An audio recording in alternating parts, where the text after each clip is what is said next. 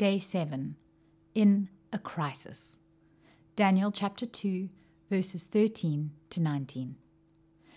The decree was issued that the wise men were to be executed, and they searched for Daniel and his friends to execute them. Then Daniel responded with tact and discretion to Arioch, the captain of the king's guard, who had gone out to execute the wise men of Babylon. He asked Arioch, the king's officer, "Why is the decree from the king so harsh?" Then Arioch explained the situation to Daniel. So Daniel went and asked the king to give him some time so that he could give the king his interpretation. Then Daniel went to his house and told his friends, Hananiah, Mishael, and Azariah, about the matter, urging them to ask the God of heaven for mercy concerning this mystery, so Daniel and his friends would not be destroyed with the rest of Babylon's wise men. The mystery was then revealed to Daniel in a vision at night, and Daniel praised the God of the heavens. This is the word of God.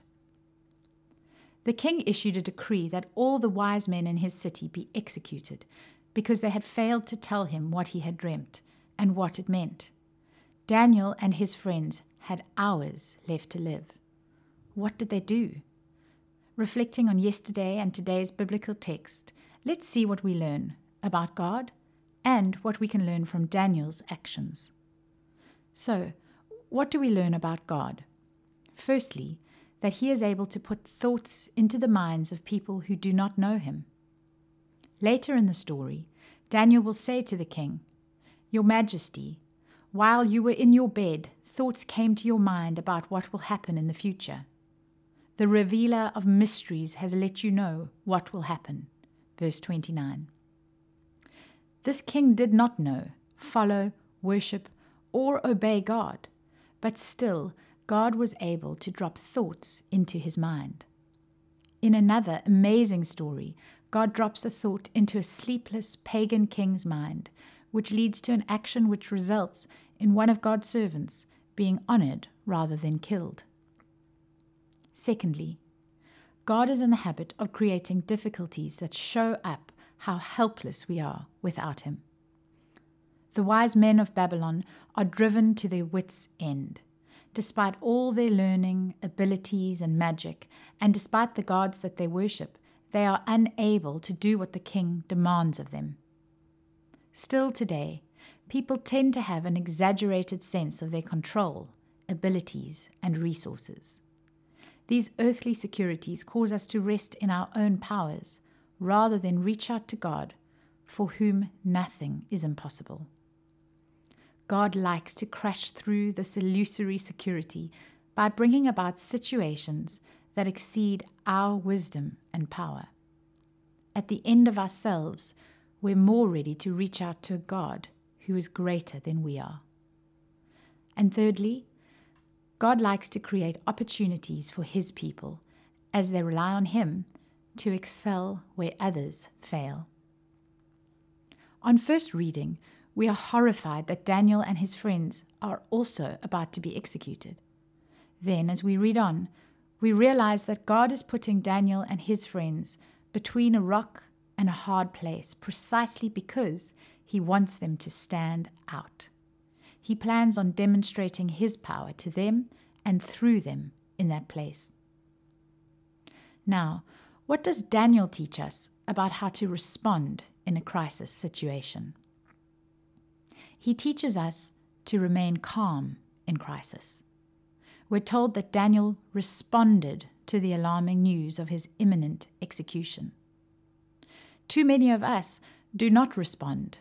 We rather react. Adrenaline kicks in and we panic. Daniel keeps his head while all those around them are losing theirs, figuratively, and about to lose theirs, literally. Daniel also teaches us to collect as much relevant data as we can in a crisis. Daniel finds out from his soon-to-be executioner exactly what is going on. Until he understands exactly the nature and the causes of the crisis, he knows that he is not ready to respond wisely. Daniel enlists the help of other people too. Instead of dealing with the situation as a lone ranger, moving toward select people first with tact and discretion, Daniel asks for information from Arioch, and then he respectfully approaches the king and asks for a little bit of time. And finally, he calls on his friends. Fourthly, Daniel leans into spiritual community. Daniel finds more than friendship in his friends. He finds spiritual community. Together, they seek God. They stand with each other in the trial, drawing on God's grace and conduiting that grace to one another. We cannot control what trials will come our way, but we do have a measure of control over who will be there for us when those trials come. Daniel has long been invested in this spiritual community, and now that the heat is on, he knows exactly who to turn to. And finally, from Daniel, we are inspired to pray when we face the unfathomable. The four friends urgently pray to God about their survival. They ask the God of the heavens for mercy concerning this mystery. He grants them an answer, revealing the mystery of the king's dream to Daniel, whose petitions give way to rejoicing. What about you? Looking back at your most recent crisis situation, how could you have perhaps faced it in a more Daniel-like way? Why not turn your reflections into prayer now?